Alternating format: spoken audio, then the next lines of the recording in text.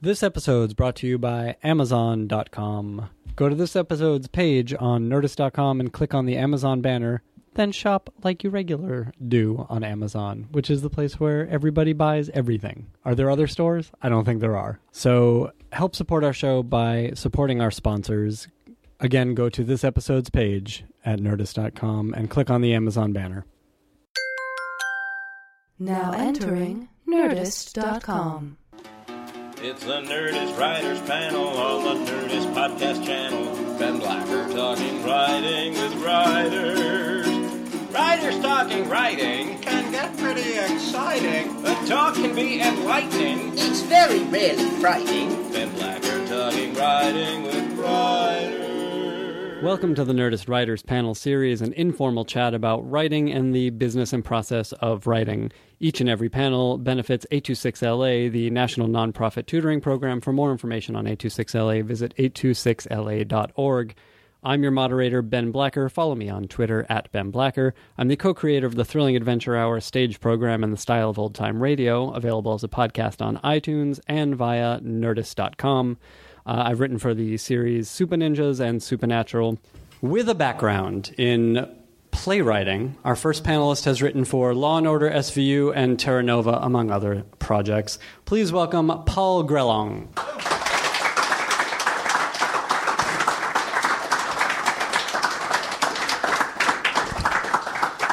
Hi.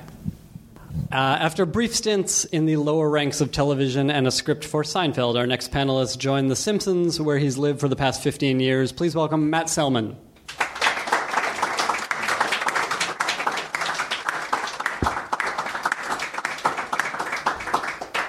And finally, starting out on The Wonder Years, our final panelist then joined the staff of 30-something, beginning a successful collaboration with its creators that has lasted several years and encompassing the series she created, My So-Called Life, and continued to Herskovitz and Zwick's Once and Again. Most recently, she wrote the book for this musical Wicked that you've maybe heard of, and she co-developed the ABC family series Huge with her daughter Savannah. Please welcome Winnie Holzman.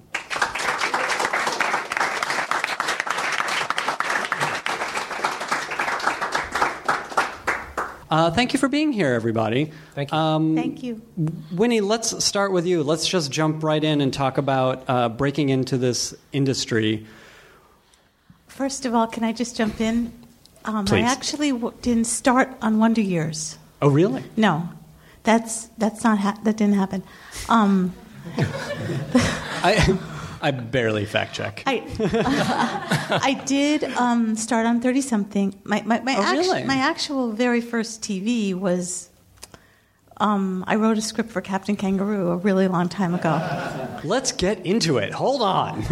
It was pretty bad, but everyone was writing spec captains, but they rarely buy one. They just freelancer. But hers broke through somehow. Yeah, exactly. It had everything. Wait, where? So the first thing you sold was a Captain Kangaroo. You got to write an episode of that. The first thing I sold, if you want to get technical about like the truth, we don't have to. Was Ben Stiller.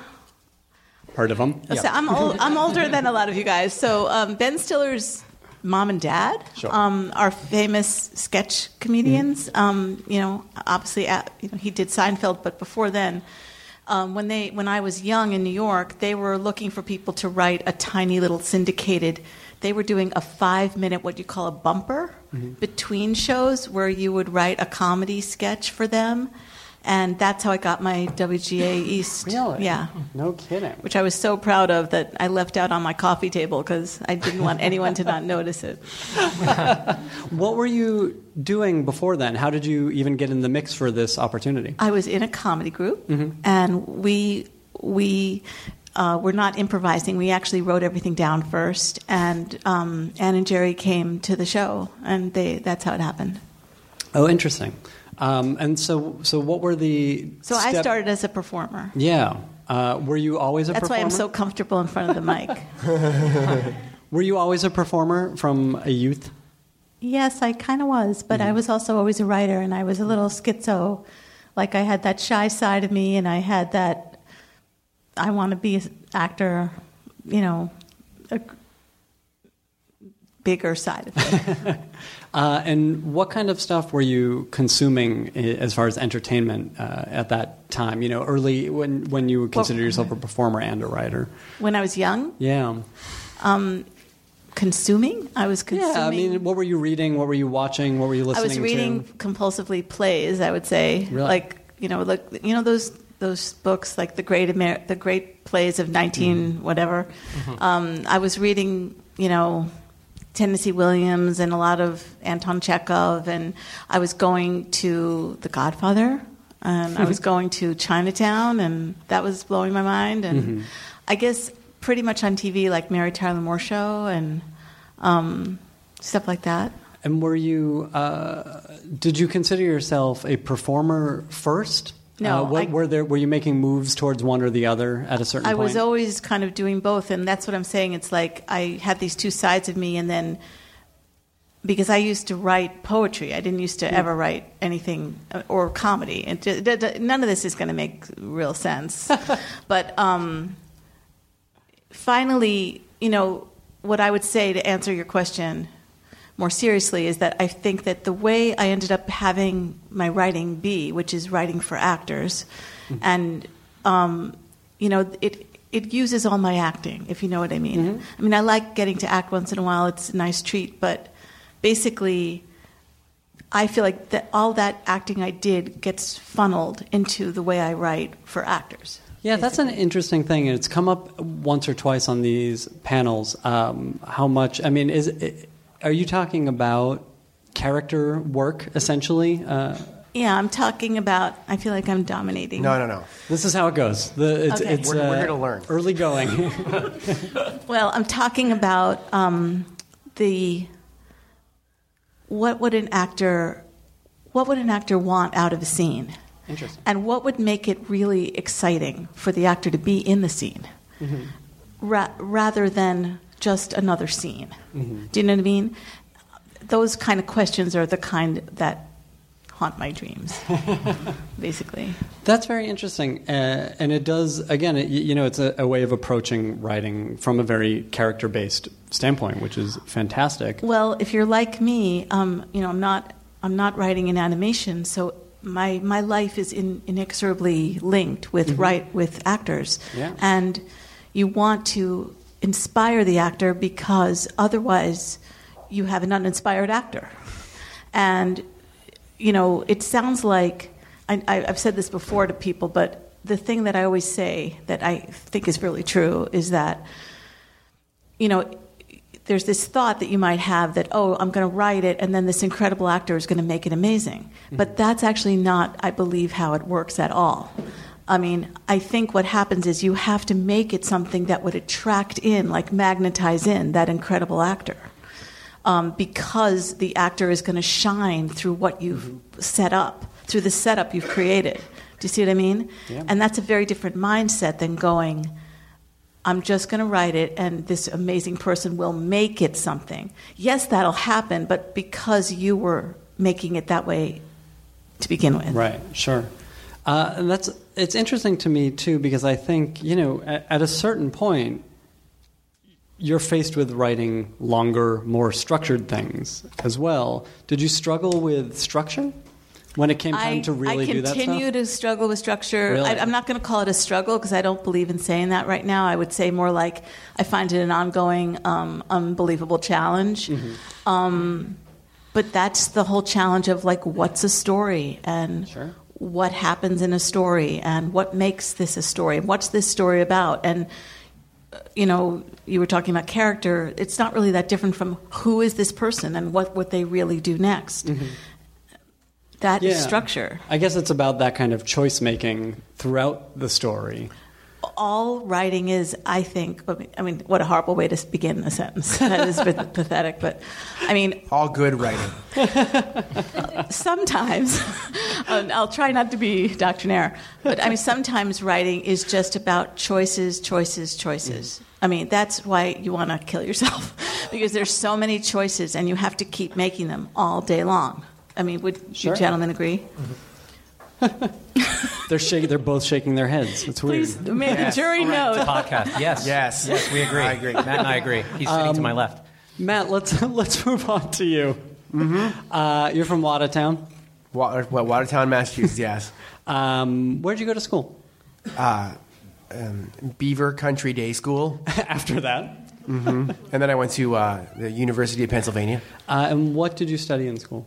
I studied history and English. I ask because this is the thing that comes up very often, especially when I ask people to tweet questions to us about for the panelists. Does it matter what I study in school to have a writing career? Not at all. Paul, how old are you? 33. You're 33. All right, I just want to get, so like oldest, right? Maybe? Youngest. I'm the oldest. Right, but I don't, when I broke in, I'm just going to take over here. Go for it. When I broke into the show business writing, I would say I did not have a dramatic background like you did, or whatever background we're going to find out you had. You can make it up if you want. It was like the 90s, and I would say there was sort of a cynical motivation. Like TV was exploding, and Ivy League type jackasses like myself were finding out that wow, you could get paid a lot of dough for this seemingly super fun job, and get a free lunch every day, and kind of wear jeans and not have to go to law school and get a lot of money and have fun and mission accomplished. But it was interesting because so we all wanted to, and that was a good time to break into television. Sure. Was the 90s, because there was Seinfeld was huge, Friends was huge, Simpsons was huge, tons of networks, tons of staffs. They were barfing money and shows at the world, and so that was a good time to be alive in terms of breaking into show business. I may have missed some. This is all pre-material I've said 1,000 times if you can't tell. I missed some good sexual revolutions in terms of my generational age, but I really hit it square on the money for the breaking into television revolution. It seems like everyone was fucking before me and they're all fucking now. And they were not fucking in the 80s and 90s. Anyway, not enough anyway. But what's interesting is that, it was much easier then to break in, which is I guess a lot of you were concerned with that issue of breaking in and careers and stuff. It was just, everyone was looking for people who looked like me and sounded like me and was the next me. I mean, a lot of them are not working now, those other me's out there, and I was lucky enough to get onto a pretty solid franchise and not let go. But I feel like I have more writerly concerns now that before I wanted to make money and have fun and have an awesome job, and now I feel like I really every day, even though I'm tireder and older, I really want it to be better. Now I feel more of a writer, and I find myself saying things like, "Let's hold a mirror up to this part of society," which is what's the truth of this? Things that I never said to myself once as the first 10 years of my writing. What's the truth of this, or what are we trying to say here, or any of that stuff. I never thought about any of that. It was very oh my God, I just want this job so bad. And then, I want to be funny with the guys and the girls and be insane and talk about rape all day. And, that's what happens a lot in comedy writers' rooms. But when you were seeking this out, well, nothing's funnier. Of course. There's a certain, gallows humor. Did you consider, though, in coming into this, not necessarily what the day-to-day of this would be, because obviously you were thinking of the lunches every day and getting to hang out with thinking a lot about the lunches. Funny people, but... Still think about them. How did you know what a television script looked like? Were you prepared for the actual work? I was it's easy to find out about spec scripts and formatting and agents and all that stuff was very easy to find out. And even then, people were saying, "Oh, it's impossible to break in. It's a 1 in a billion shot." Well, now it's a 1 in a super trillion shot. Good luck. But I don't really thought I knew what writing was at all. Even though for a long time after people were paying me to do it, to really, and I still don't think I know, but I think I care more. Like I said, I think I just didn't. I learned a lot. I was lucky to have a job where I could learn a lot from the people around me. I could just sort of shut up and think about what makes at least a good Simpsons show, if not like a good actual piece of actual, more smart person, actor-y, good writing. Do you recall what any of your early scripts looked like, or mistakes, or Courier font? Sure. But do you remember how you approached those scripts? Did you look at samples? Did you write a spec in order to get an agent or anything like that? Well, yeah, I did. I wrote a spec Larry Sanders Show. Mm-hmm. What spec did you write? In college, I wrote a spec Sopranos. So Sopranos. So you're like a generation, solid writing generation younger ahead of me, and but like. Yeah, it was a Larry Sanders and Seinfeld's. It was that kind of, and it was the era when everyone was finding out, this was something you could do, for two reasons. One, TV was explosively profitable in new ways, and also, just I think Seinfeld and The Simpsons sort of were saying to like college age kind of people, TV can be smarter, TV can be hipper, TV can be cooler, it can be more sharper and more satirical than ways they were used to, more traditional, like kind of like slumming it sitcoms, that people sort of had the perception of, like Major Dad or whatever, like when I was like in high school and college that were on, like kind of more generic. Luckily, there are no bad sitcoms now, so the revolution worked. Whatever, but those writers are all fine. We'd all be happy to have any of those jobs. Anyway. Okay, we'll pick up there. That's good. Got a lot of stuff out on the table. Yeah. Pick up there. Paul. Yes. Tell us about breaking in. What is your background? Were you what were your influences? What was stuff you really liked as a youth? Well, I started as a playwright, and so that's how I ended up out here. But my influence, and I was influenced as a youth by doing theater, by doing plays and trying to put on David Mamet plays at high school or acting. I did a lot of that until I realized that I didn't have much aptitude for it. But I watched a lot of television. I mean, when I was young, like watching television and movies, I mean, I think that was what I cared about most. I mean, I cared about it more than practicing piano or exercising at all. I mean, if it was Friday nights and like Misfits of Science was on, then it was time to like watch Misfits of Science. Yeah. And so that's what I did.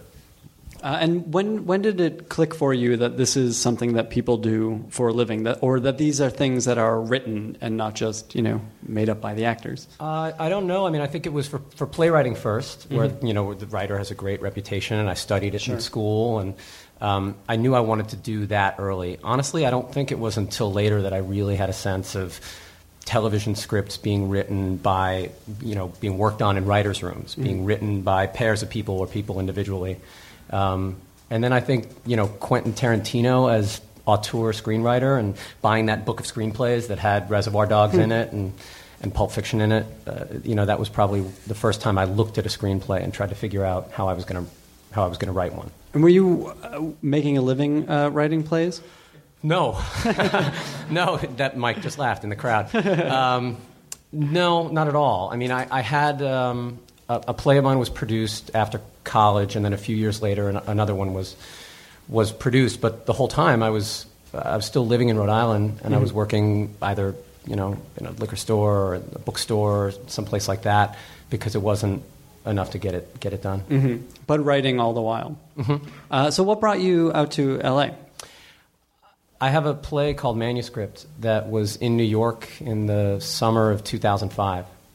And I had wanted to write. I'd wanted to write television badly. Like I said, in college, I wrote an absolutely horrible Sopranos, and then a few years later, tried my hand at a spec, like an original. Mm-hmm. I didn't think that worked out particularly well either. But I really wanted to write TV, although I didn't really have a sense of how to make that next step. Mm-hmm. So make the next step as far as entering the business, or as far as entering the pool? Picking up the language of television. Both. I actually think that's a good question. So both. I hadn't read a ton of scripts, and I had my agent at the time. He gave me the OC pilot. And I thought it was like really good. So I read that. I think that was like the first pilot that I looked at. Mm-hmm. To answer your question, both things. I didn't really know how to throw my hat in the ring in the business for real, and then I didn't know how to put together a television script that I thought really resembled one. Mm-hmm. Not just in terms of Courier 12 and the right tabs, but in terms of content and pace. So that's the right one? What's that? Courier 12? I guess so. Whatever Final Draft puts in first. Always been so confused about that.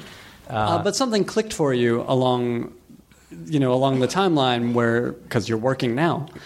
So what was it that, what was the first thing, I guess, either that you got paid for or the first real step into the business that you took?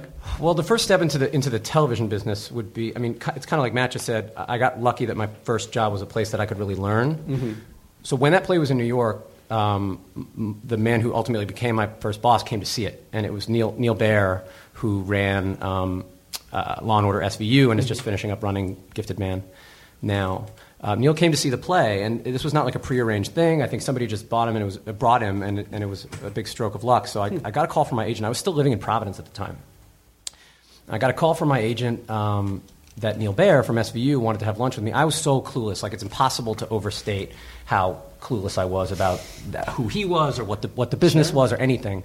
So I said, okay, it's a television show, and that's good. So I got on the train, and I remember coming down, on the Amtrak, and I meet him for lunch, and we meet at this cafe down the street from the theater where the play was running, and he was a couple minutes late, and he walked in with 2 cell phones. It was great. He had just found someone's cell phone in the cab, so the first 15 minutes of our lunch was him frantically communicating with the owner of the cell phone, and he ultimately returned the cell phone to this person, so I thought, well, he's the Gandhi of electronics and telecommunications, so I loved him pretty straight away. So he had come to see the play. He didn't think it was 100% shitty, and we had lunch, and he offered me a freelance script. Mm-hmm. So that was my first script in television. Did you even know what that meant when he offered that? Absolutely not. No. Because, there were staffs. They had a staff, but there used to be a rule that I think was more strictly enforced. You'd have to ask somebody more embedded in the Writers Guild than I am about this, but I think they used to mandate that like 2 scripts a year had to be freelance. Yeah, we do that. We're very strict about that, but arguably you could just blow it off and there'd be no repercussions. Right. Mm-hmm. And I think a lot of shows kind of get around it by giving it to writers' assistants or people like that. That was my first assignment, was a freelance. And were you prepared for this? Did you know how to approach even breaking a story for this show? Not at all. It was horrific. I was so bad at it. He brought me out that we picked a story arena, and I came out in September, I guess it was. I came out for 2 weeks. Mm-hmm. And I remember going to the offices and getting my drive on and going to Universal and meeting the staff to start working on breaking the story. And I found it to be completely grueling. Thrilling, but really different than trying to figure out a play or one of the spec screenplays that I'd written. In what ways? Can we break it apart a little bit? And I think especially because it was happening on a show like SVU. It's like a well-oiled machine. It's a train that's moving fast. I came on in season 7. They know how to do it. So I showed up and not only had to learn the language of an hour-long cop television show, but the language of this firmly established cop television show. And I had a great leader in Neil Baer and a great tutor. One of their co-EPs at the time, Amanda Green, took me under her wing and kind of showed me the ropes. But I just remember after that first day of 7 or 8 hours of story breaking, being exhausted. I liked it a lot, but it was really, really new. Mm-hmm. So they really, on that specifically, they broke the story with you.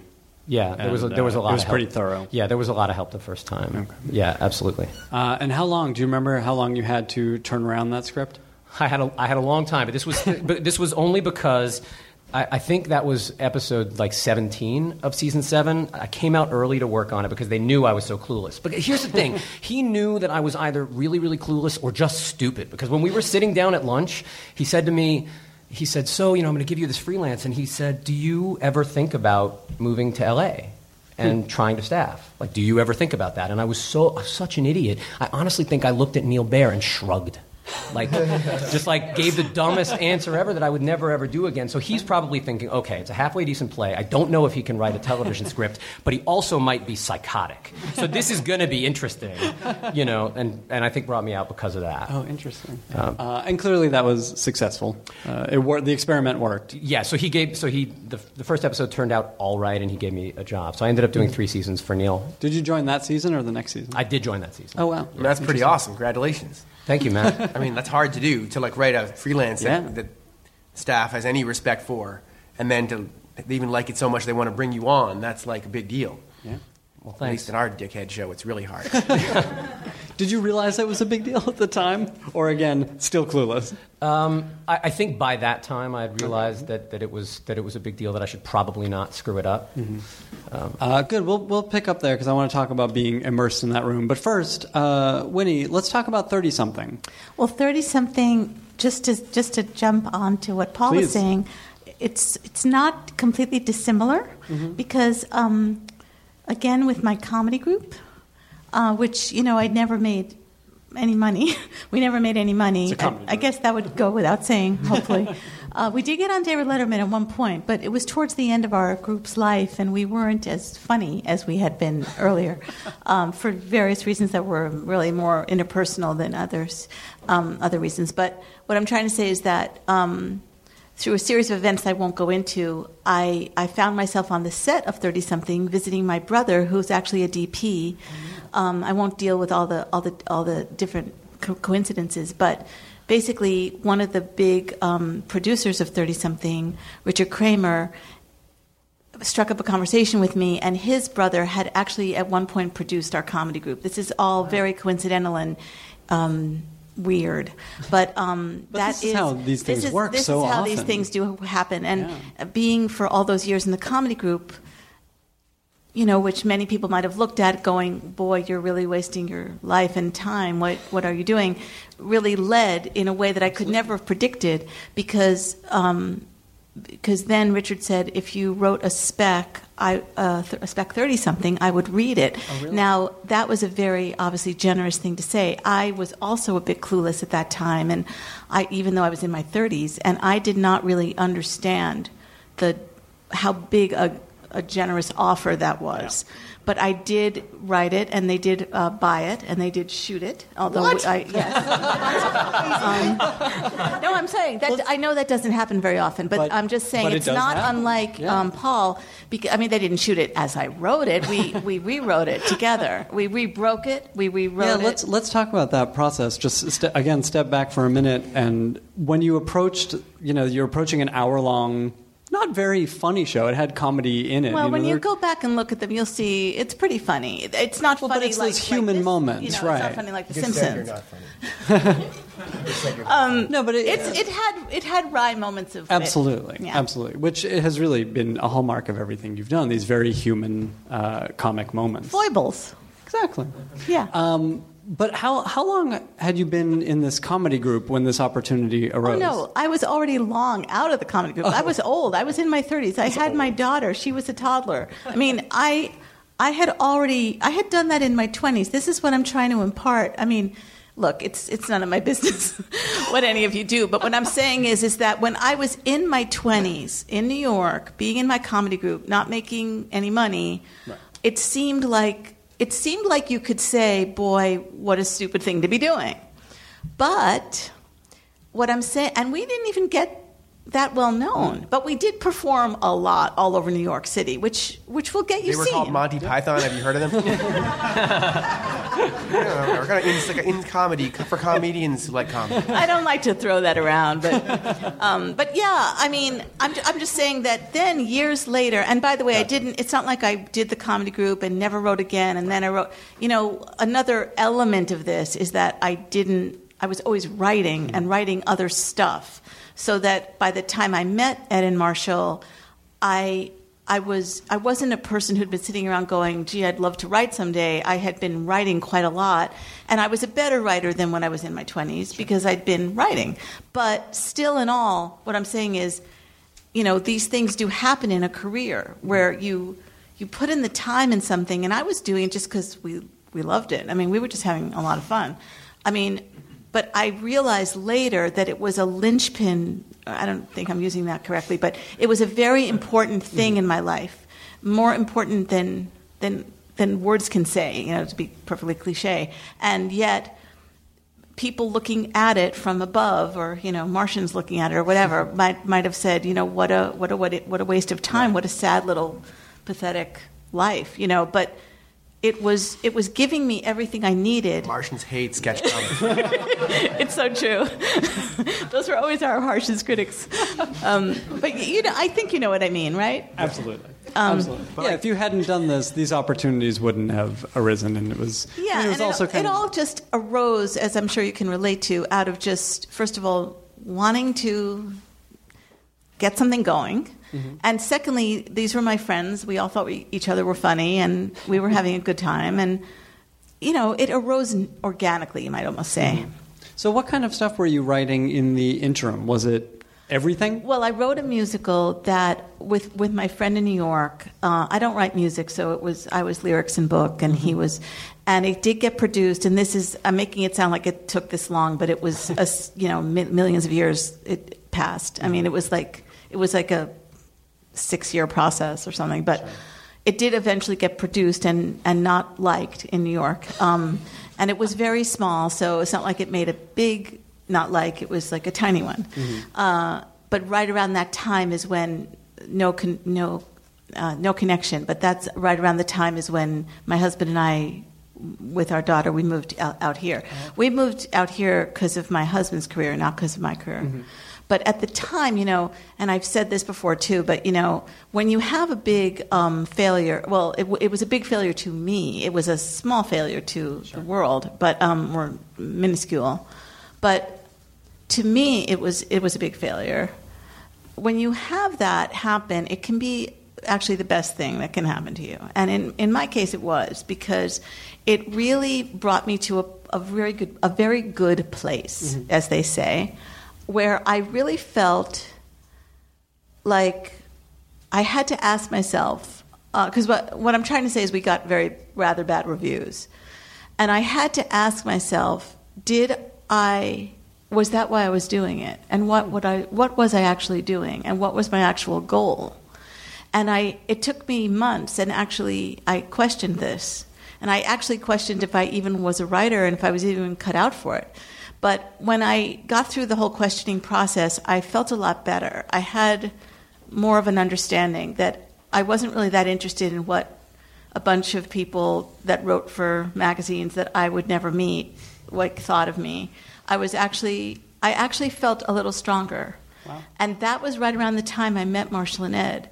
So I think I was very open to the idea of let me just write this spec script. Let me just see what comes of that. Like, what you both used the word learning, and I learned so much from being on that show and knowing those men, and it was all about learning for me. At that point, I have to say, the money was great, but it was like, the fact that I was earning a living was such a novelty, but it was nice, but that wasn't really what was the big deal. The big headline was I was around people that I was learning from, and I just soaked it up like a sponge. Yeah, we often hear about that first immersion into a show being this unbelievable crash course, not just in the writing, but also in how to be in a room, the politics of a show, everything, things like that. Everything. Can you think of a few things that you took from that show that you still use? Well, you were talking about story, and these guys, this is Marshall Herskovitz and Ed Zwick, they're very, very good about story.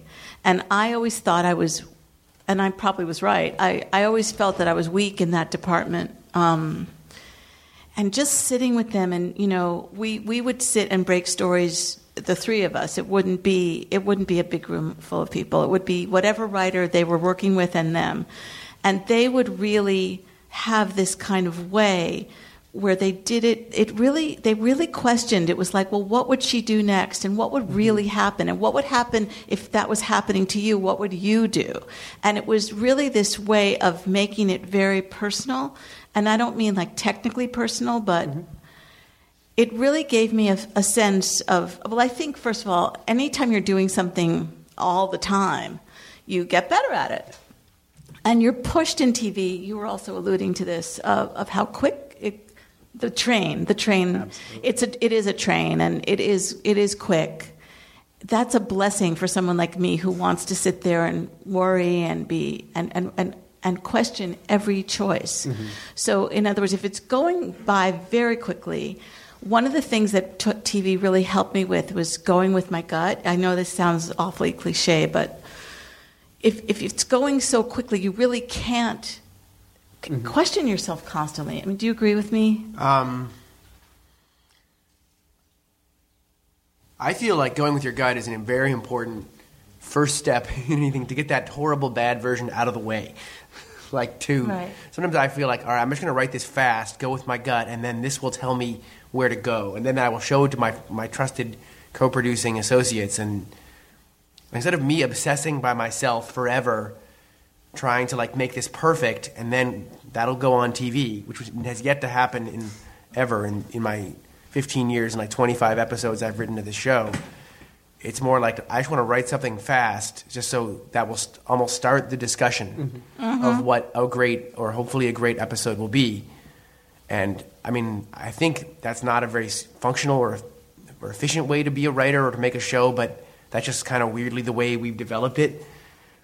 So we don't have this at The Simpsons. We don't have that guy who just will go write an unbelievable draft and will change a couple things, we'll polish it for a day and put it through the pipeline. I mean, we have too many people and we have too much time, so we just change everything. So you can either make that a negative or you can make that a positive. I feel like there's a way to make it a positive where you write a draft and that just gets the discussion going, and then you really figure out what's going to be the good version of that. Mm-hmm. I mean, I'm sure that would be very frustrating to a lot of real writers.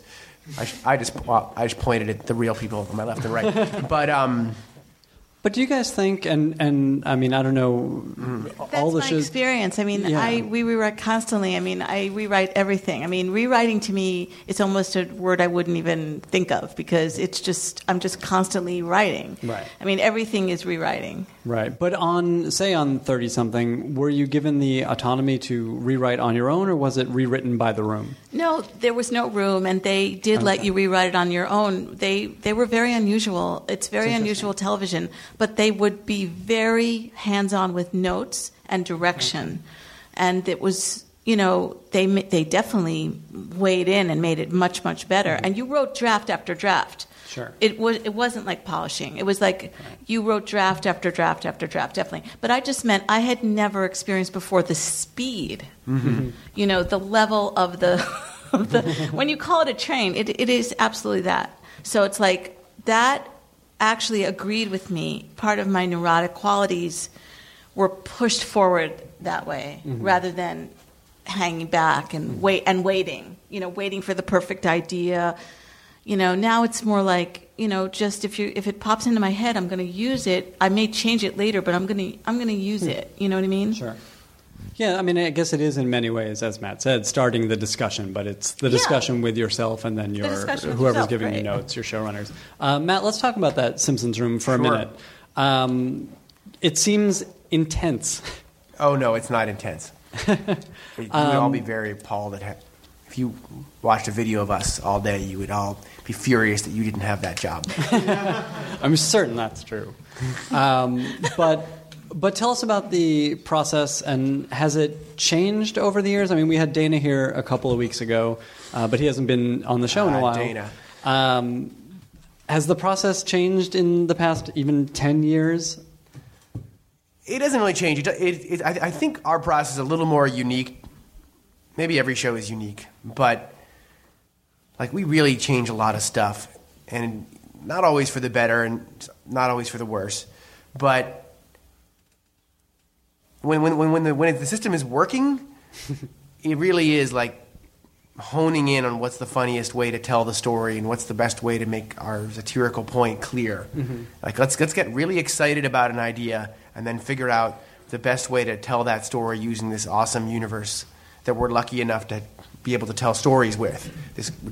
We have one of the best palettes for doing both character and satirical stories, and a lot of different kind of comedy that's ever been on TV, I think. And I don't think a lot of other shows have as many sort of tools open to them as we do to make in how you do a show. We can really do almost anything. Are you drawn personally to a certain type of story? I just want to have a point at the end. I just want to have people to go, oh, that's what they were talking about. Even if it was an observation about a feeling, or if it was just about a satirical thing about the world.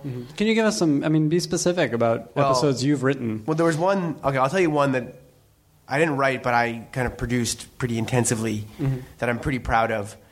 and it was sort of a departure for us. It aired relatively recently. It was a show called The Book Job, and it was about Homer and Bart find out that all these tween books, these like Twilight type books, and are kind of group written by assignment by these kind of mega corporations that own, the kids' fantasy world of kids' fantasy books. Right. And so they said, well, we're gonna write one of those ourselves and make a lot of money, and it's gonna be like a heist. And we wrote it like a heist, and they assembled a team, and even though there was no laws being broken, it was like a heist. And they scoped out the bookstore to steal ideas, and they were very they were cynical about it. And Lisa says, "Fuck that! I'm gonna write something by myself, and I'm gonna show you guys this is how real writers do it, and you guys are just." Disgusting. So Lisa can't get anything done because she's just procrastinating, whereas the team is highly efficient, and they write the book and they sell the book. I mean, it's very silly, and it's sort of like an Ocean's 11 type heist without any. And the heist, the score is just selling the book, and they sell it, and then when it's about to be published, or they get the galleys, and they've changed it from a book about trolls to a book about vampires, and the team, the heisters, can't believe it because they didn't think they cared. Right. They thought they just were in it for the money.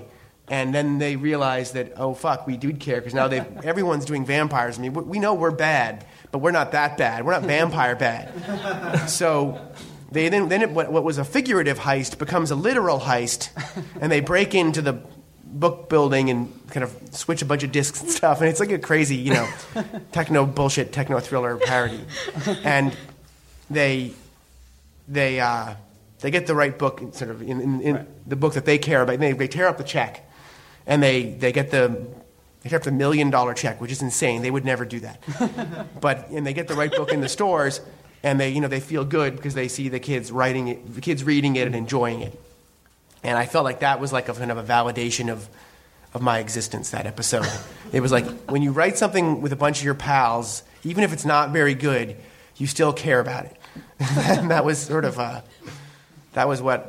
point at the end of that show. It was sort of about group writing versus individual creativity, and it was just a fun area to explore. And the world of these kind of kids' fantasy books was a fun way to tell that story. And plus, we get to bring in this insane visual filmic parody of heist movies, and it just it's like, oh my god, we have a little point here. This is an interesting world, and we're saying something, and so that was very gratifying to be able to put that on TV. But then we just did one where Homer was a tow truck driver. I don't know what the point of that was. You seem well qualified to talk about politics of the room. Yeah. How to behave in a room. A lot of these guys. Well, maybe we'd all just chime in stuff. Maybe. I mean, it doesn't have to be. That would be great. I'll start. But I think all these rooms are very different. A comedy room is often. But I think there's certain universal things. I mean, I had a friend who I really like, and he just got in his first job, and I gave him this amazing speech of how to behave, and I really wish I'd written down all that stuff because he was like, oh my God, Selman, you just nailed it. And I don't forget. I mean, the first thing I would say is hide your fear. Pretend that you belong there. You deep down, you don't believe you belong there. You believe there was a mistake, and you don't belong there. Just hide that. Just pretend it's not true. Like, do one of those fucking Stuart Smalley self-affirmations where you're like, I belong, I deserve this job, I'm smart. In fact, if you do believe it, there's something wrong with you. And you're never going to be a good writer. Because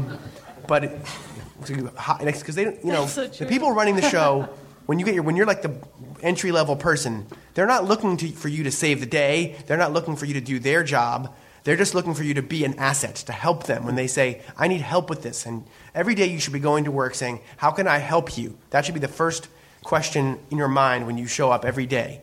How can I help the showrunner and producers of this show make a better show? And sometimes that's shutting the fuck up and getting out of their way, and or laughing at their jokes when they're feeling stressed out, and waiting for that moment to make us sort of a thoughtful suggestion, and then if they don't like it, just act as if you said something really.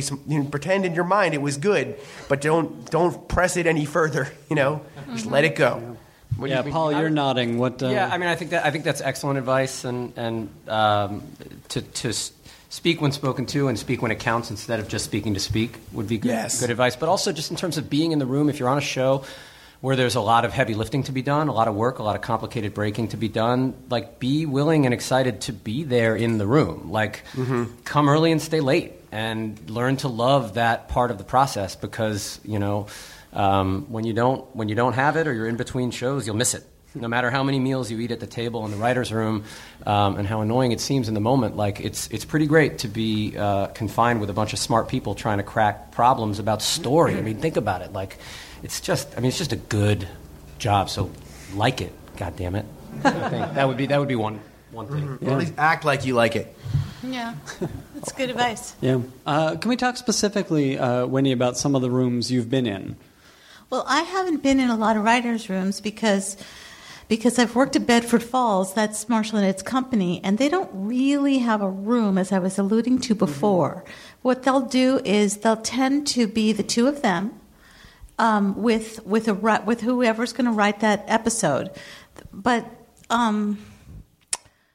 I did kind of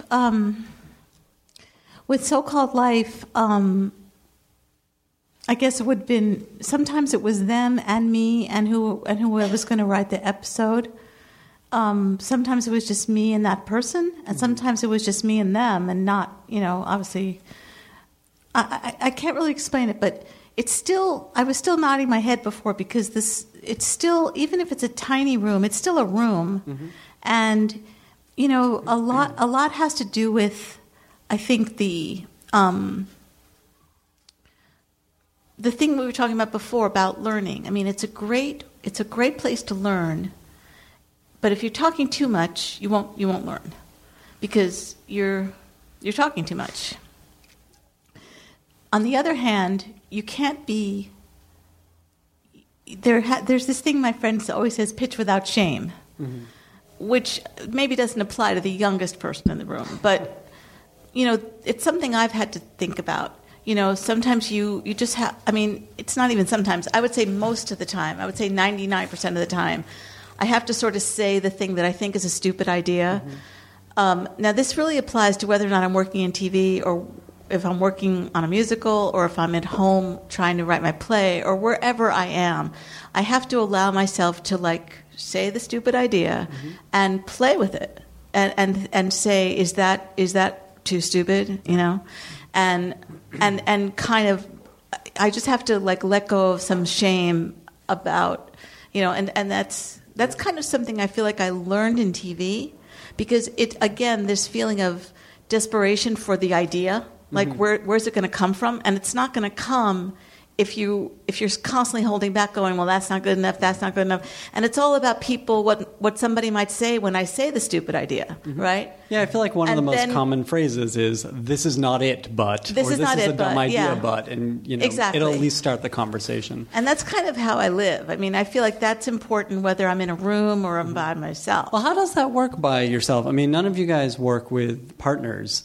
And so it's easy for me to do. I work with a partner. I can say, this is not the idea, but maybe it'll kickstart something in him. But, how do you chase down an idea on your own and know if it's right, or know if, you're going down the wrong way? Well, I think what Matt said about that first draft that comes out, just getting that first draft out, because for me, if I'm writing something alone, if it's a play or a spec or anything, I almost can't take it seriously until I can look at the pages down there, and it's almost, that becomes me editing someone else's first draft. Not that it's a total Raising Cane's split personality situation, but it isn't real to me if it's just on the screen, and so it's starting that kind of conversation with the thing on the page, to be able to look at it or throw it across the room and say, I don't think that's right.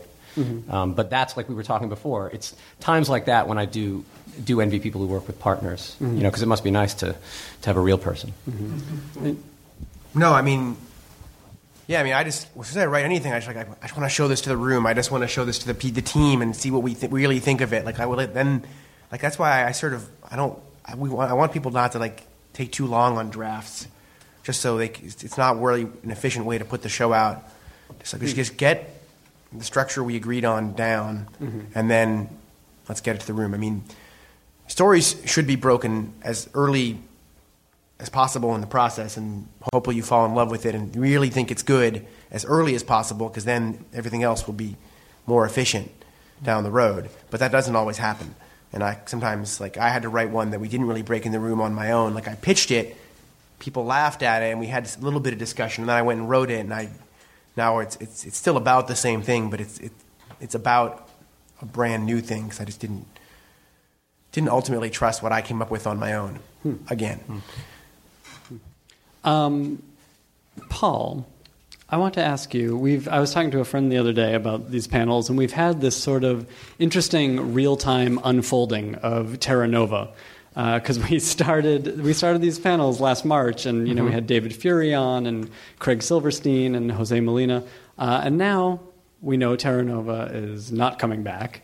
Tell us about your experience on that show. How did you get involved with it, and what was the atmosphere like there? We heard a little bit from Jose. Yeah, it was really just easy and smooth sailing, 100% kind of the time. It showed on screen. Yeah, and everybody just in the press just knew that it was a slam fucking dunk. So how did I become involved? Yeah, so I listened to the podcast. I love the podcast. So you've had Silverstein and those guys here. I came a little bit late when they were putting together, I think, what Jose called like the Room 2.0. I think they'd been up for about 3 or 4 weeks when I joined up, and it was like late last March. But it was about a year ago, maybe beginning of April. And at that time, they had the pilot. And then they had a plan for the new material that was going to, the infamous new material that was going to go into the pilot. So being the showrunners or the current writers? The new showrunners. Okay. The new showrunner, Renee Echevarria, and of course Brandon Braga. They had a plan for the stuff that was going to fill out the second hour, fill out the 2-hour premiere. So when I got to work on my first day, I watched what was there of the pilot and read kind of this long beat sheet document of this awesome stuff, a lot of the future stuff, and like the prologue for the episode. I read that, and that's what I did on day one. Mm-hmm. Yeah. And what was we joke about it, but what was the tenor in the room as the show aired and then progressed? Well, long before it aired, before they even started shooting episode 3, and the pilot, the additional material for the pilot. Things weren't necessarily looking good because they'd had trouble the first time around, but there was a sense of new hope that like this team with Renee at the helm, and like everybody was pulling together, and they were going to make this show, which really in retrospect, to skip to the end, that kind of is what happened, right? Because I honestly think that an incredible amount of credit has to go to Renee and to Brandon too, because when I came on in March, I think there were a lot of people who thought this was never going to go on the air, and they were never going to see any fucking dinosaurs. But we looked back over our shoulders at the end of the year, and there were 13 hours of Terra Nova. So and 2 dinosaurs. That's right. No. I'm sure there were more. But so again, to jump to the end, I think that is something that happened. But at the beginning, prognosis was not necessarily amazing, and there were arguments that have been well documented on this podcast about what the tone of the show was going to be. Who it was going to be for. The answer was always everyone, with a capital E. And so that, and I think that was a struggle.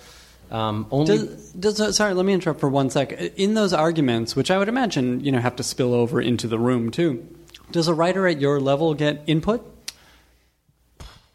Yeah, in the sense that it only spills over into the room to a certain extent, because a boss like Renee is going to shield the staff from a lot of the stuff that is happening above our heads, which I think is one of the best things a showrunner can do, so that the room can stay a safe space, even if you are having 3 meals a day there. But do we get input? Yeah, because we were all trying to push the show in the right direction.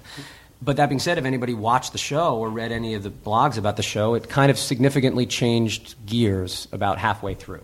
And it went from being a show with standalone episodes, where we did the memory loss episode, or the first murder in Terra Nova episode, or the episode where the girl from Aliens shows up. And so there was that, and then about midway through, it became more serialized, and we got to lean harder into the mythology, which is where we were excited to finally take it. Yeah. So eventually, we think our 13th hour was the best hour. And I think that, if there's a missed opportunity at not getting a second crack at the show, it's that, like, some of the stuff we talked about and what that 13th hour nodded to could have been pretty cool. That's interesting. Is there anything that you'll take from your experience there, whether it's about looking for the next job or about experiencing that job?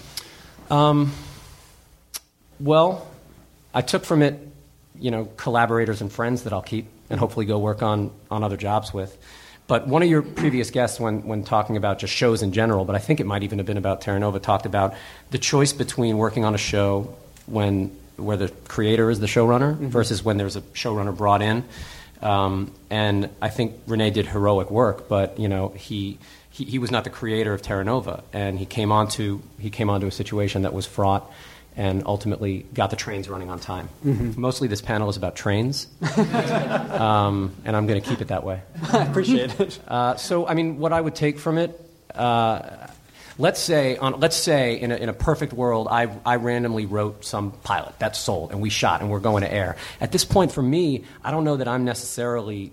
They would hook me up with somebody. They would bring in a showrunner. I think at this point they would be idiotic not to.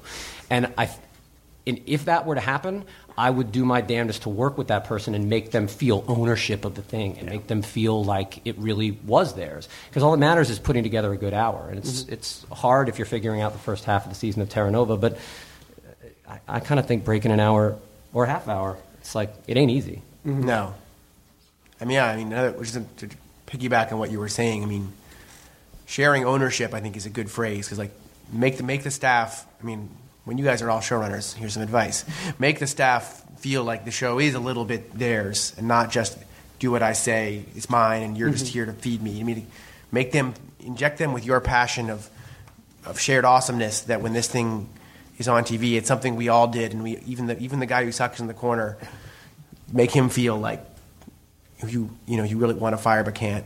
Don't let him know that, make him feel like it's part of his show too, And I think, that you will get the best work out of your people if they feel like it's everybody's show. Yeah, that's great advice. Also, just hire people that are better than you. Now that we're giving showrun, this is a seminar for showrunners, right? Just hire people that are so good that they're going to deliver awesome stuff, and you can just kind of pick and choose and kick back and let them blow you away. When people, it's like when people work above their level, it's a pretty amazing thing, and it says a lot about their talent, both as like collaborators in the room. But like I was just saying that, in my opinion, I can only speak for myself. I think the best hour of Terra Nova was the 13th one, and if you're into digging around IMDb to see where people's levels are, like that was written by our staff writer pair. Oh, really? You know what I'm saying? Like, wow. So if you're given the opportunity to work above your level, like the tags and the labels, what the Writers Guild describes to it, it's not as important as what you bring to your script or what you bring to the table in the room. Interesting. Winnie, before we turn over to questions from the audience, let's talk about My So-Called Life. This will, it's still being talked about online as one of the greatest shows of the past 25 years. Let's talk a little bit. I'm curious about, having just watched the pilot again last night, or yesterday, I'm curious about bringing this script to the network. Obviously, you had Herskovitz and Zwick with you, right?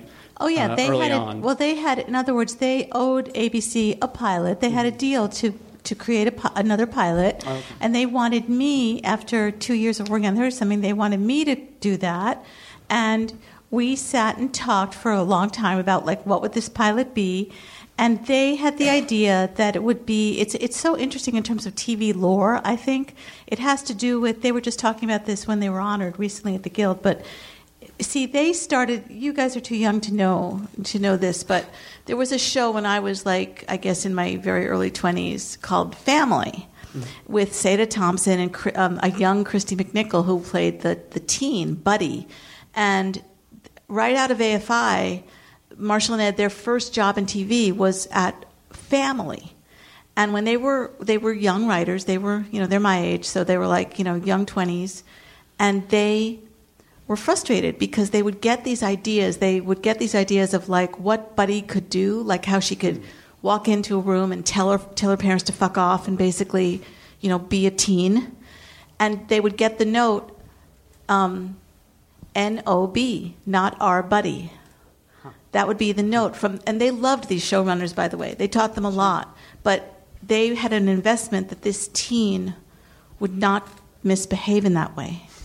And they had, so the two guys, this is unbeknownst to me. I'm just a girl, who's got her first job on 30-something, and, a mom of a toddler, and, in love with these guys, and basically just thrilled to be working for them.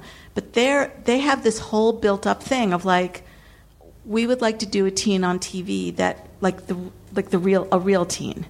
So they lay that on me, and basically, I am seriously. I mean, talk about being stupid. I'm literally going, well, that's a good idea until we think of like a real idea. Because to me, I didn't quite get it. My daughter was about. I think she was 7. I was really immersed in what it was like to be 7. I couldn't, I wasn't meeting any teenagers. Anyway, it's not important now, but the point is, what's my point? I mean, my point is that when it came to the network, we went in, and the network was very much in love with Marshall and Ed at the time, and very naturally going to kind of order if they said, we want Winnie to write this, they were like down with that. And I had to pitch it. I pitched it with them in the room. And how does the pitch for that show go? This is how it went. It was like, and by the way, when my opinion is, and this is just my opinion, but when you pitch something, I mean, first of all, of course, it has to be entertaining, and it's entertainment. And I am funny, despite what you might. What he said? No, I'm just teasing. I'm totally. It's the funniest show I've ever seen. It is so funny, but I mean, I can be funny. That show actually kind of was about a little bit inspirational for like wanting to be a comedy writer. Because they were always throwing the ball around. Yeah. They were that in was ad sort agency. of like a comedy anyway. Yeah. Anyway,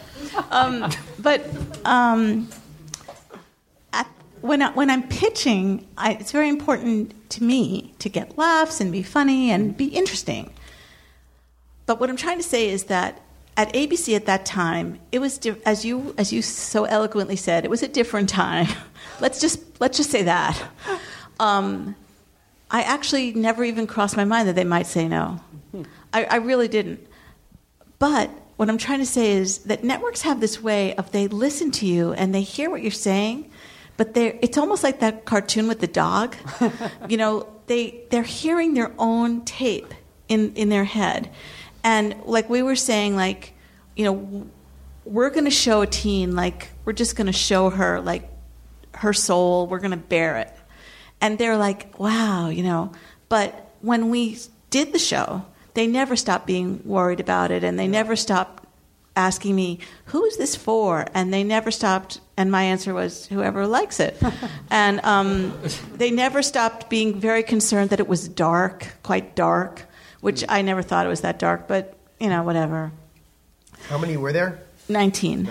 So what I'm trying to say is, in my long-winded way, is that they put, I'm not complaining. They put it on the air, which was great. And they also did let us, they let us do our show, which is huge. It's absolutely big. And I'm very grateful. But I just don't want there to be a misunderstanding that they totally got the show, sure.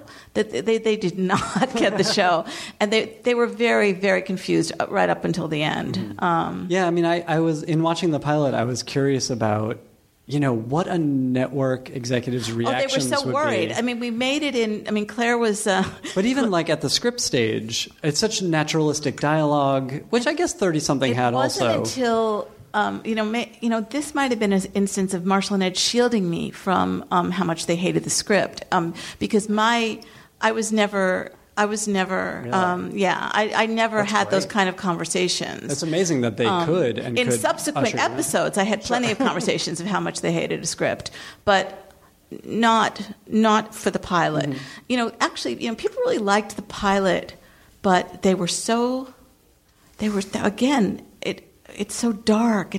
They were so worried, and it was a very emotional pilot. And I think it always. Look, I sound, I'm not making much sense because, truthfully, if you looked at those guys' work, and then you looked at anything I'd ever written for 30-something, say, you wouldn't have been puzzled, to put two and two together and come up with that pilot or any of the 19 episodes. Mm-hmm. But that's what I'm trying to say about the business. And by the way, I don't really think about it that much. I try to block it out because I think it's better not to think about it too much. Mm-hmm. Do you ever? Sorry to interrupt. Do you ever think, wow, would I wish that I'd have been able to do that show in the kind of FX, AMC, HBO era of era now where you could just do the really pure, not network contaminated at all version and just make it, like the Breaking Bad or the Mad Men kind. Like that seems like the kind of show that. Well, it's like do that now. You would really have been able to go nuts. Well, the way I would answer that is I would like to maybe do a show like that, like before I completely retire or die or whatever. But I would like to do that with another show, but I don't wish I could do that with So-Called Life because it was a perfect experience. Right. And honestly, I didn't feel censored because actually they didn't really censor us because they were. That's why I say it was a different time. They were quite puzzled and worried and very vocally so, but they didn't actually try to micromanage us. And that probably had to do with their relationship with Marshall and Ed. They had never established that with 30-something. 30-something is weird ass. If you watch it, it has all kinds of stuff going on that is not normal for network television. Yeah, we have the same, we're in the same weirdly unique position. It's weird, yeah. So, we don't get any creative notes. Only from our internal team do we creative note ourselves to death, but although there's so many different kinds of network notes. Now we get notes about, you can't say Tums because Fox might be doing a deal with Rolaids. And so, no one can say Tums because then the Rolaids people will be mad. So it's not like it's illegal to say Tums, and it's not like it's offensive to say Tums. It's just no, what if we made a deal with Rolaids or Tums didn't pay for that, so why should we give them... Well, now you're saying it so many times you might be sued. I believe the context of Tums is Mo sucking on baby teeth because he isn't Tums rich. Don't say it anymore. So that's... You can keep saying baby teeth, though. Yeah. If you want.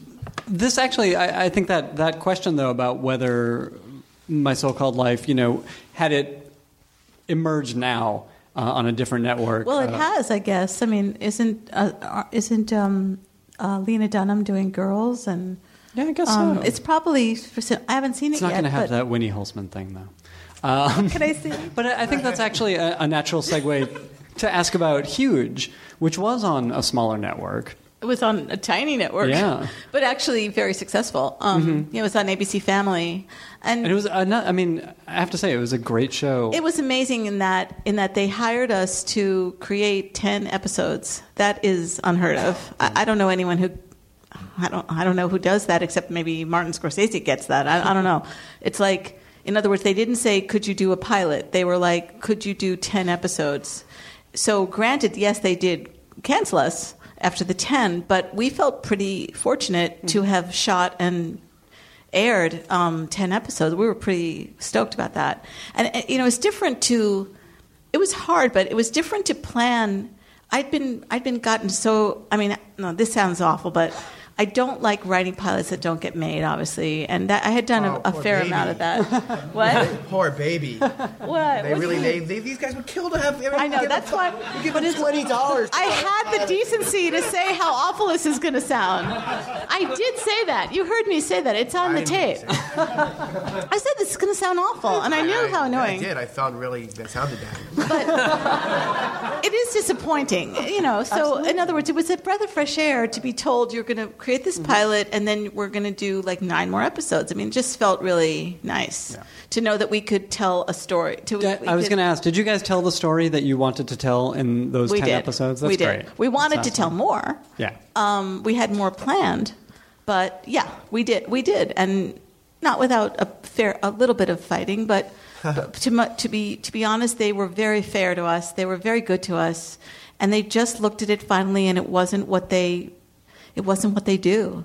See, what I thought was, this is getting so into the business of it, but I thought that they were hiring us thinking we're going to expand what we do into this other type of thing so that we're going to have more than one thing that we do. I didn't realize that this is what I meant about networks hearing what they want to hear. because like I could say to them every day, which I did, I would say, this is going to be dark. It's going to look dark, and it's going to sometimes be dark. It's going to be ambiguous. I would use all those terms. I would say, how so-called life was. It was going to be like that, and they would think that they'd heard, or maybe they just didn't believe that they couldn't convince me eventually to just do something else. And it's not that I'm, it's not that I'm a closed-minded person, but I just have to feel, if it's going to be on the air with my name on it, I have to think it's good. Yeah, I mean, I have to think it's what I would do, not so much. You know what I mean? Absolutely. You have to tell the story that you want to tell, or that wants to be told. Yeah, so when you looked at the commercials for Huge, it was like one of these things is not like the other. I mean, you would look at, the rest of their network, and then you'd look at Huge, and it was like, what is that? How did it wander onto this network?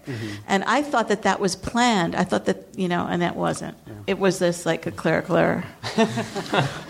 And that's that, telling the story that you want to tell or that wants to be told, I think, is an interesting thing, considering what you were just talking about, Paul. When someone doesn't have ownership of a show, if a showrunner has taken over a show or is just running a show that he didn't create. So, Paul, are you going into like staffing season now? Yeah, because we hear things about Terra Nova going to Netflix or I don't know, Magic, things like that. I don't know. I mean, I think that story is still breaking news, but I mean, anything could happen. It could happen. They could start fresh. I mean, But you as a writer don't hold out for it, certainly. I'm not. I'm just reading pilots. Yeah. What do you have any what would your dream job be now? Have you read Last Resort? That's what I was going to say. I haven't read. I don't actually. This is one of my many douchey things. I hate reading pilots, and I will never read them. Okay, that's okay because I don't watch The Simpsons. Nobody does anymore. Not since year 5, right? No. But Last Resort. I've never heard of Terra Nova until just now. We are huge in Italy. Terra Nova was huge. Let's get some questions from you guys. Hi. How does each of you approach a pilot? Where do you start, and how do you go on to shape it? Anyone who wants to jump quickly. in? I write it, and then I would never show it to anybody. Are you? You've been on staff on The Simpsons for a long time. Are you writing pilots?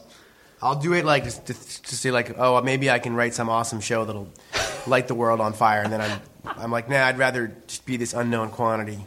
That's a good Hollywood piece of advice too. Have people imagine how good you are in their heads is way more powerful than whatever just the same as everyone else's stuff you create. Have you been asked to pitch pilots as well? Yeah, I've kind of like blown it off. I'm supposed to do one this year. I'll do one this year for real. I promise. I swear. Here, you guys, you're better. Yeah. Well, I wrote a new pilot last year to try and get back in the game a little bit because my writing samples up to that point had been SVU or a feature script or something. So I wanted to write something that I'd been planning for a while. So I had this idea that I wanted to break, and I spent a lot of time with it, honestly, in all the off hours from the other jobs I was pitching or whatever else I was doing. I spent about 2 months outlining and then 1 month writing. Can you tell us what it was? Yeah, I mean, nothing's really happened with it. It's kind of like a brand new writing sample. It's a cable-ish crime, Southern California FBI type show. But in order to do it, a ton of research on the background world that it was set in, a ton of research on the FBI. When I was at SVU, I was lucky enough to make friends with one of our consultants who's a retired FBI undercover. And I would encourage, if you're writing about a super specific world, I would encourage you to reach out to people in that world. People want to talk. Like, people want to talk and open up about it. Mm-hmm. They don't want to reveal state secrets, you know what I mean? But they do want to talk about what they do for a living, because the more specific you can get, I think the better the script is going to be. So details, research, and give yourself time to outline. I would say, me personally, more time to outline than write. How much rewriting did you do on your A lot. It's like I was saying before, like just getting the first script down to then look at it. Mm-hmm. And so that was easily the second part of the month, is just carving it up with a pencil. Winnie, pilots? When I was doing Huge, which was, I guess, maybe 2 years ago, or was it? Yeah, I think so. I hadn't done TV in a while, and I started to suddenly realize that this pilot that I wrote that didn't go, around 1999, I started to think of another way to approach the same group of characters in the same world. I think that was great advice, by the way. I've definitely done that, where I've talked to people, really done research. That's been super helpful for me. So I'm trying to figure out if indeed I can completely revamp this pilot, because I'm still a little confused as if it makes a TV show or not. And I find, who asked the question? Oh, I find pilots, it's very challenging. I mean, maybe that's a stupid thing to say, but because you want to feel like it really could keep going, and you want to feel like you could really just generate story, like you want to feel the story just oozing out of it. And it's a little hard because not every script that you would write, does that. Let's face it. So there's like a feeling of like, where's the story going to come from? That's what I ask myself. That's what I always ask myself. Where are the stories going to come from? Who or what situation? Or it's tricky, but it's very important to try. I mean, you don't want to psych yourself out. You know what I mean? In other words, if you're thinking, oh, God, this is so hard. I mean, I find it really hard. I don't know anyone. I have a lot of friends who are writers. They find writing pilots really hard, and they, brings them to their knees, basically. So it's not like you should take that as a sign that you shouldn't be doing it. Do you see what I mean? It's the importance that's come up a lot here tonight, and the importance of just doing that vomit draft, of getting that one out. Right, 'cause usually anyone is just anxious. What if I can't even write anything? And then once you get that anxiety out of the way, then you can kind of work on it. Yeah. Yeah. Another question over Anxiety is very powerful. My question was really about writing the spec or breaking in, like you were discussing before. I was wondering if it was analogous, like I'm an actor, and I want you to do a monologue, but it's not showing you interacting or working with a team or taking direction. So this is a similar thing, like you were discussing, like just getting the draft out there, and you just want to get the framework out so you can work in the room. Is writing a spec a similar thing where you got to prove that, yeah, I can do it, I can write a whole thing and support it myself, but really what you want to do is just work together with a team, collaborate. I don't know if it's so much as a question or maybe just something you might be able to comment on. Well, I would say, I believe what we're saying is in our own internal processes, we like to do a lot of drafts, but for you guys, you should really have something that is super exceptional, and that you should not. I mean, even though it will just get you in the door, and you will not be asked to do that again for a long time. The material really needs to sparkle. Yeah, I think this does come up quite a bit, and that's exactly right. I mean, it came up when Jane Espenson was here, who said, as non-working writers, you have nothing but time. So you have all the time you want to make that spec as good as it can be. Is it indicative of whether or not you can write an episode of Law and Order? Who knows? But that's, the trend is towards original material these days anyway. Right. Is that what that's what they say? Yeah. You have to be able, I was reading this book recently called Uncertainty. Have you heard this book? It's about any creative process. It doesn't have to be writing. It could be painting or being an entrepreneur even, but it's about the importance of embracing uncertainty, because let's take what we do. When you're writing, basically you have to be able to live with the feeling that you have no idea what you're doing for a while. You know what I mean? Any writers? Yeah. I'm getting really blank looks, but now I'm going to just persevere. You have to be, see, I can live with uncertainty It's now. an object lesson. No, yeah, I can live with it. I don't know if you hear me or if you care, or if you like me or whatever, but it's okay, because I'm just going to say what I need to say. Because I live that way. I can live with a certain amount of uncertainty now because I've been practicing that, and that's actually what the job description is, in my opinion. It's like the willingness to write the thing that you have no idea, like, what's the story? I don't even know. So, to use what you were saying, you write the first draft just to teach yourself what the fuck is the story? What the fuck is the story? Then what isn't the story? Or what isn't the story, exactly. And then you've got something, and it's got all kinds of problems. You have to be willing to live with the not knowing, like, everything about it. Yeah. Out of curiosity, Matt and Paul, you can probably answer this too, but once the train has left the station, is there time for that uncertainty? I don't know. Don't you guys have a long lead time because of Our show animation? is useless to any of them. It's so unique.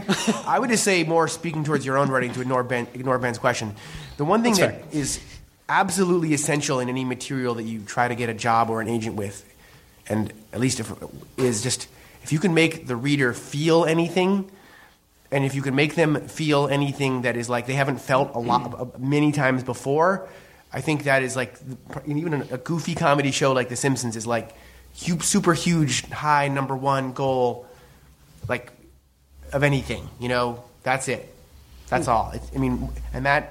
Feelings are funny, feelings are sad. Some old timer once said that the way you should be able to get into the Writers Guild is not like through your credits or whatever. It's you should be able to go in front of a bunch of people and either make them laugh or make them cry. If you can do that, you can be in the Writers Guild. And if you're writing spec material, it's really hard to make someone laugh. But it's even, I would say, higher goal, a more ambitious goal, and a more important goal. Anyone can write jokes. Jokes are easy. It's to make people feel and connect with what's going on. I will shut up. I think that's a good point. I think Ben's question is a good one, and it speaks to what you just said. Well, it speaks to what you just said about the fact that the trend is more towards original material now than specs. Like, I imagine that if a showrunner is casting their room, they're going to learn more from an original piece of material of yours than they are going to learn from your episode of CSI Miami, which isn't to say it's easy to write a CSI Miami, because it's not, but they're trying to put their room together, and if you can reach out with something original that they haven't seen 40 times, that might speak to them in a different way. But this is the argument, and again, it's come up here a number of times about, you are showing something original. It might be brilliant, but that doesn't necessarily mean you can do the job. If you're getting hired as a staff writer or a lower level writer, it doesn't mean you can capture the voice of the showrunner or of the show. Yeah, but a lot of the time, you're casting something that no one's seen yet, like a pilot that got picked up. So there's no way to know. It's a crapshoot. Yeah. There's no way to know. Yeah. You just want to put together that baseball team. And also, you can make someone feel something certainly in a spec, SVU or whatever. Those shows are full of feelings and important things. Like, even in like a CSI Miami, if that was their chosen spec, you could do that. You could do that. Also, obviously, if it's personal and original, maybe that's easier.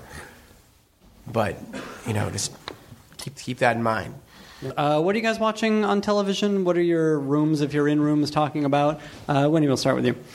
Tonight I'm going to watch a bunch of Enlightened episodes. And I'm embarrassed to tell you some of the stuff I watch on TV. Let's get it out. I'm really obsessed with Project Runway. I've been there from All the beginning. Stars, watching All Stars. I really love the cooking shows and it's interesting. We've been talking about it all night, but I like those shows where you have to create something in a short amount of time. Cooking, fashion. I relate, and I guess you could say I kind of relate more than maybe some other type of shows. Yeah. I was saying before in the green room, I do love to watch The Simpsons, and I'm blanking. I'm sure. Oh, Homeland. I'm obsessed with Homeland. That's really the show I couldn't miss this year. Which one? Homeland. Oh, Homeland, yeah. It's the sequel to My So-Called Life. Yeah, exactly. Matt, what are you watching? Well, the DVR is always full of stuff, but you always know which shows you're really excited to watch. And I think, for me, it's like Eastbound and Down is, fantastic and insane.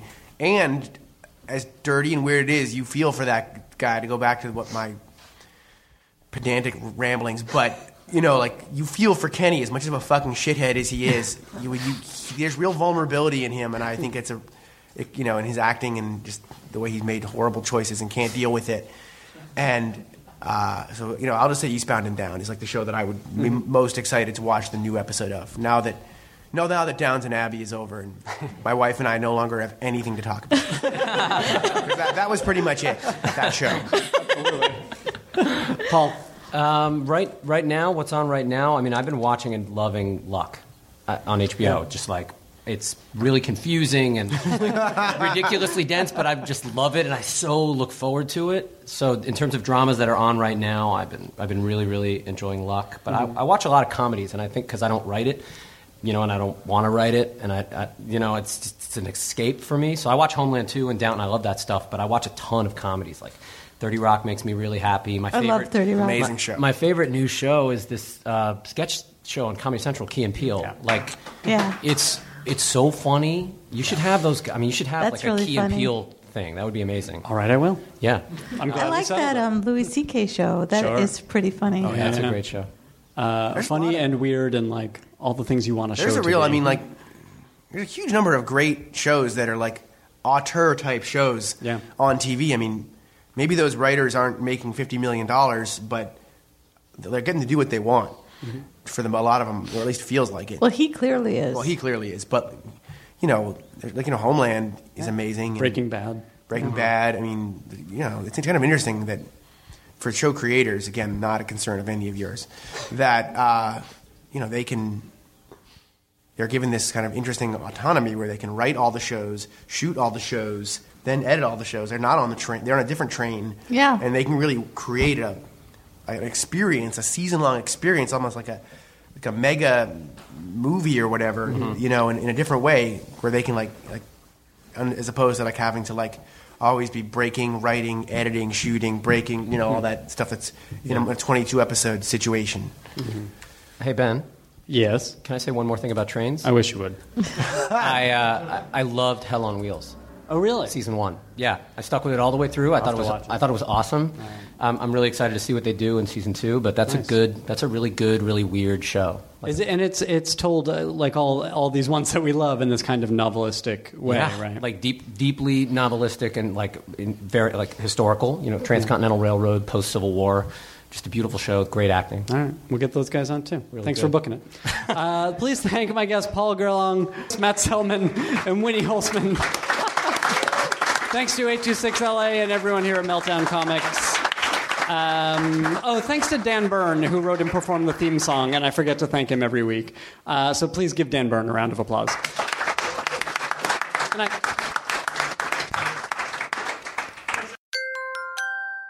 Now leaving Nerdist.com.